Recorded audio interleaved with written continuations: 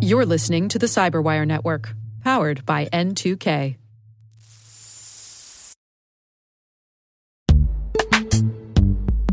This episode is brought to you by Palo Alto Networks, the leader in cybersecurity. As AI-driven attacks increase, organizations can't afford to have network security that's stuck in the past. Discover how Palo Alto Networks can help you predict what's coming and proactively secure against it with a zero-trust, AI-powered network security platform built to secure whatever, whenever, wherever.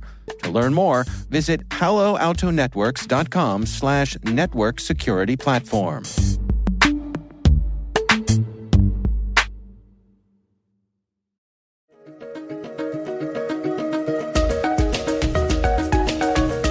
Hello, everyone, and welcome to the CyberWire's Research Saturday. I'm Dave Bittner, and this is our weekly conversation with researchers and analysts tracking down threats and vulnerabilities and solving some of the hard problems of protecting ourselves in a rapidly evolving cyberspace.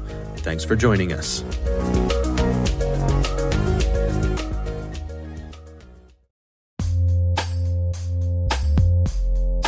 With over 8,000 threat hunters analyzing over 65 trillion signals daily, Microsoft works tirelessly with the federal government to keep our nation's data secure.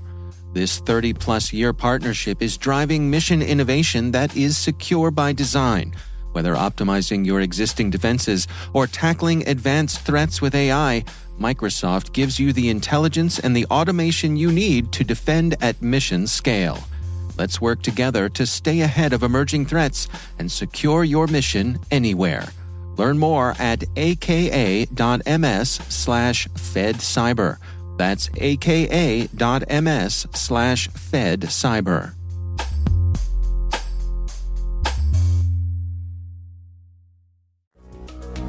I started looking at disinformation campaigns by foreign actors early last year. That's Daniel Katz. He's a senior principal researcher in the Norton LifeLock Research Group. The research we're discussing today is titled Introducing BotSight, a new tool to detect bots on Twitter in real time.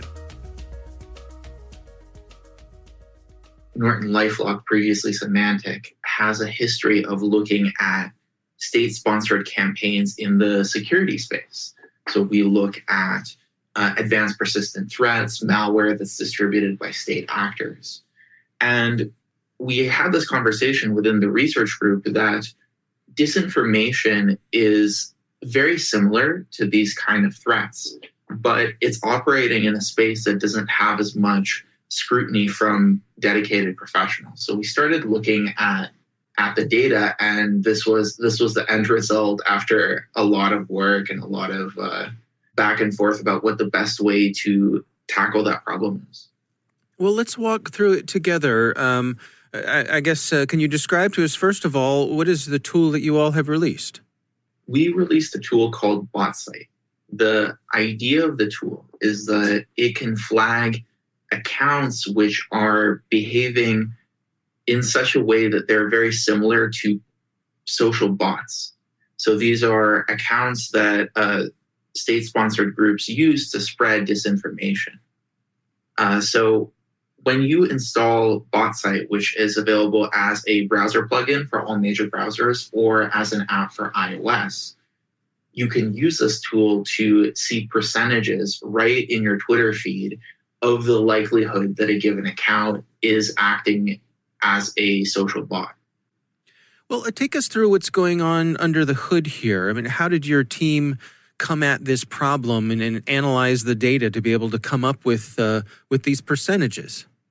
So there's a big reservoir of data that we analyzed. We actually analyzed 4 terabytes of past tweets that we got our hands on through various sources. There's actually been a lot of academic work in this area, but it's been focused on older data sets. So while we took a lot of cues from the academic world in terms of our approach, the data that we use is a little bit newer. So in the background, we have a machine learning model that takes in approximately 20 different features from a given account and calculates what is the probability that this account is a social bot. These features are based on historical examples of social bots in the past. And this percentage is what we call calibrated. So a lot of the time, machine learning models, they return just numbers between 0 and 1, but these don't really correspond to percentages. But we have calibrated it so that whatever percentage you see in the feed, that is the actual likelihood that that account is a social bot. And how do you check against yourself in an ongoing way? I mean, how are you making sure maintaining the integrity of these evaluations over time? It's a great question. The short answer is testing. We have a lot of people now who are using this tool and who had been using this tool internally at NortonLifeLock before we released it for about 5 months. And people were constantly coming back with feedback. As you know, different people use Twitter in a variety of different ways. There are so many accounts in a lot of languages. NortonLifeLock is a global company, so we have employees from all over the world. And they're telling us that they're getting unexpected results here and there. And so we're constantly tuning the model for months and months before we got something that we were really, really happy with. And this kind of highlights the difference between academic research data sets that we initially started using versus a real-life deployment. And the real world is much more messy than the small academic data sets that researchers tend to use. Can you give us some insights on the types of things that you and your team had to do to fine-tune the results? Absolutely. So one of the things that we found was that a lot of celebrities kind of behave like bots. And the reason for this is they use social media management tools in order to coordinate their posts. They release the same post, for example, on Instagram and on Facebook and on Twitter and on other platforms. And it looks a lot like the coordinated activity that we see. And so we had to make some adjustments for that kind of behavior. Another example are ad campaigns by corporations, which kind of behave in the same way. Can you give us an idea? I mean, what is a typical behavior that differentiates a bot from a real human? So there are a few different behaviors. One is we find that groups of accounts that act together in concert over a prolonged period of time, they tend to belong to a single bot network. This is very rare for humans because humans are fickle. Some days you tweet a lot, other days you don't tweet at all. And you don't see this long-term collaborative behavior. That's one thing that we've observed. Another feature that we've observed is that social bots are very bad at coming up with their own organic content. They generally try to amplify, so they do a lot of retweeting. And social bots, they're really not normal Twitter users. So on Twitter, you might engage with the content. You might reply to some people. You might like posts. But that kind of what we might say passive and active engagement is actually very rare for bots. Bots tend to either retweet, that's the most common behavior, or they tend to generate kind of generic tweets. They'll tweet a news story, for example. Now, I've installed the plugin here for myself, and I've been playing with it with Twitter. And first of all, I have to say it is a lot of fun. So there's that there's that element of it. But it's also fascinating to see these numbers scroll by. And I'm curious, what do you anticipate being a typical use case of this? How would you like it to contribute to how people use the platform? It's a great question. I think that there's been a lot of discussion in the media about bots and fake news, and I think that a lot of people are aware of the problem that there exist these social bots on social media. But I think most people don't really have a sense of where these bots live. And this can be a little bit toxic because every time there's some odd opinion that's a little bit different, you might see on Twitter that people will call this person out as being, for example, a bot or a troll or something like that. And so we really wanted to contextualize, where are you most likely to find bots? What are the typical bot behaviors? And we wanted to do it in a way that is very clear to the average user. We can always release a paper and talk about these bot behaviors, but I think this really helps educate a person in a way that is interesting, is obvious. Yeah, it's almost like you have an expert sitting over your shoulder while you're scrolling through things, and you say to yourself, that seems a little bot-like. You can then, look at the results from the plugin and say, yep, it likely is. Someone else agrees, or I guess the other direction where you can say, no, you know what, that is probably a real person. Exactly. And the other angle of this is we wanted to create a sense of critical thinking about where are tweets coming from. So one of the key instigating ideas behind this tool was in early March, I think, back when the US Democratic primary was in full swing. I don't know if you remember it because it feels so long ago, but it was a contest between Bernie Sanders and Joe Biden.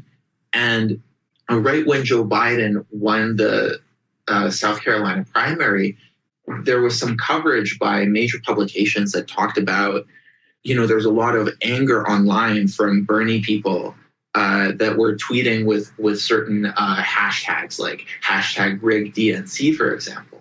But when my colleagues and I looked deeper into these trends, we found that specifically for that one, there was actually a lot of non-organic activity. So it didn't really appear that these were legitimate Bernie supporters, but were actually outside actors. And so we felt like BotSite going forward might help journalists to think about the possibility that these trends that they're seeing, they actually might not be organic. What sort of insights have you gained on Twitter itself as you've been going through this process and gathering this data and fine-tuning the tool? I mean, do you have a sense for where we stand when it comes to Twitter and the ubiquity of bots on the platform? I think that we actually stand in a really good place right now, contrary to some of the coverage that you may see, because Twitter has gone after the bots, at least certain types of bots, very aggressively. And so from our own research, we see a marked decrease in the overall amount of bots. We call it the background radiation of bot activity on the platform, from almost 20% in 2016 to around 5% currently. 5% is still a high number, but it's a lot better than where we used to be. However, this doesn't address other misinformation problems that our tool doesn't tackle. So, for example, people retweeting misleading claims is just something that we don't address. So, for example, there was a picture that people were tweeting that seemed to show an explosion in DC over the past little bit, but it turns out that this was just a still from the show Designated Survivor.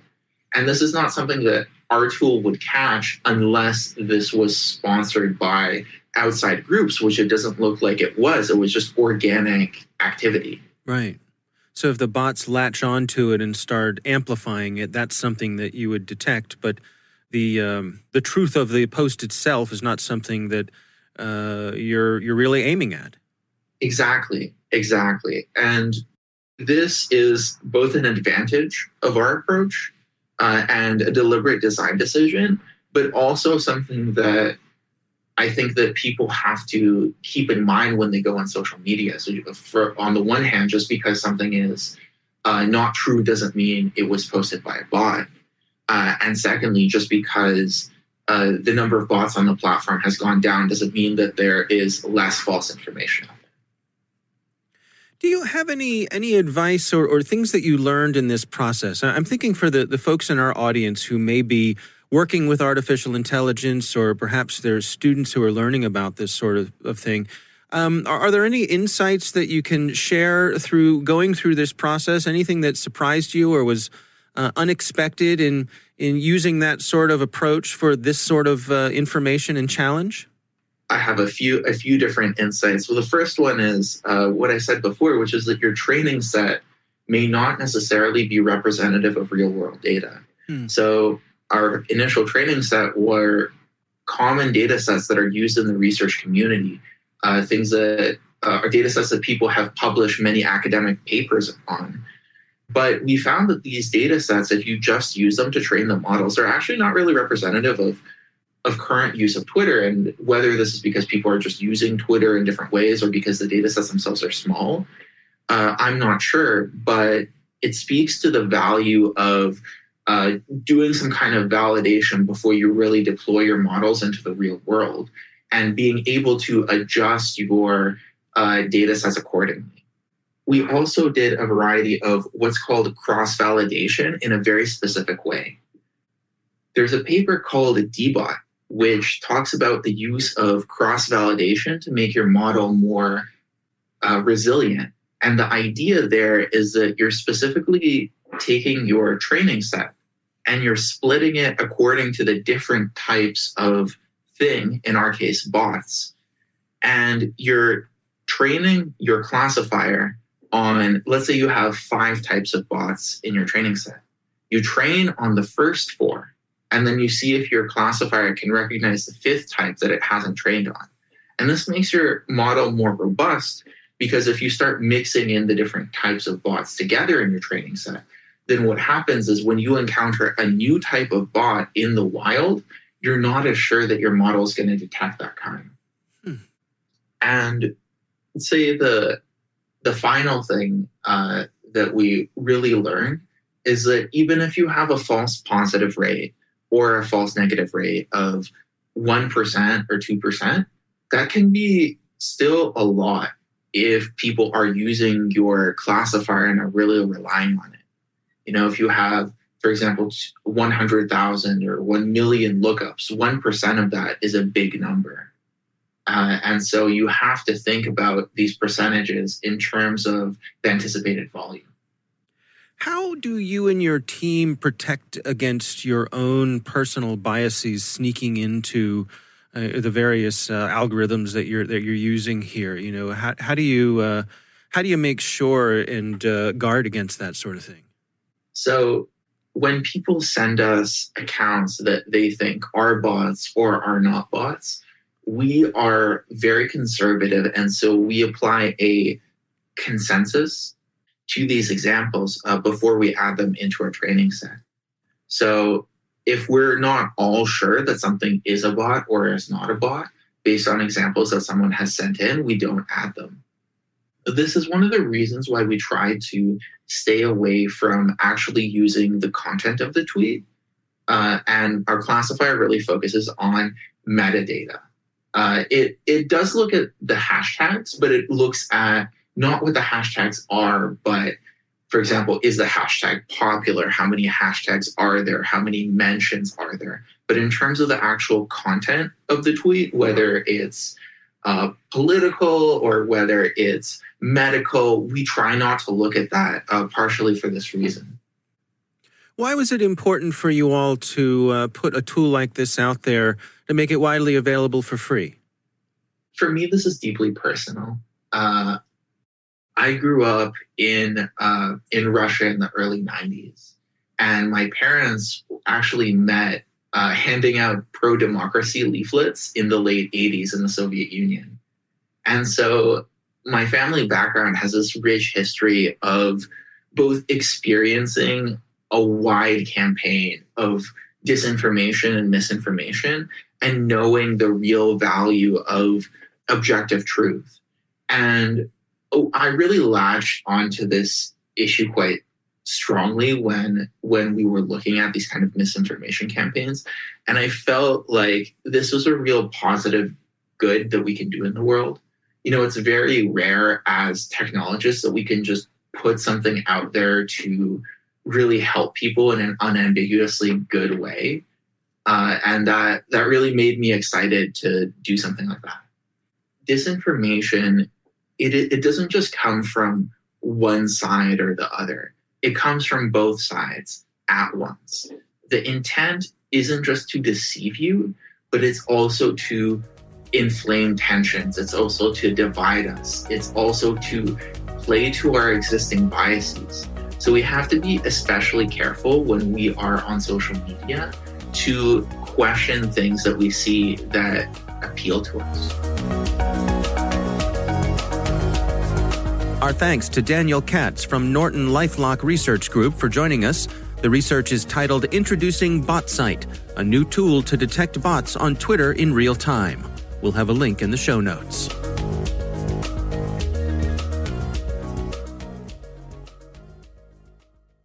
The CyberWire Research Saturday is proudly produced in Maryland out of the startup studios of Data Tribe, where they're co-building the next generation of cybersecurity teams and technologies. Our amazing CyberWire team is Elliot Peltzman, Puru Prakash, Stefan Vaziri, Kelsey Bond, Tim Nodar, Joe Kerrigan, Carol Terrio, Ben Yellen, Nick Valecki, Gina Johnson, Bennett Moe, Chris Russell, John Petrick, Jennifer Iben, Rick Howard, Peter Kilpie, and I'm Dave Bittner. Thanks for listening.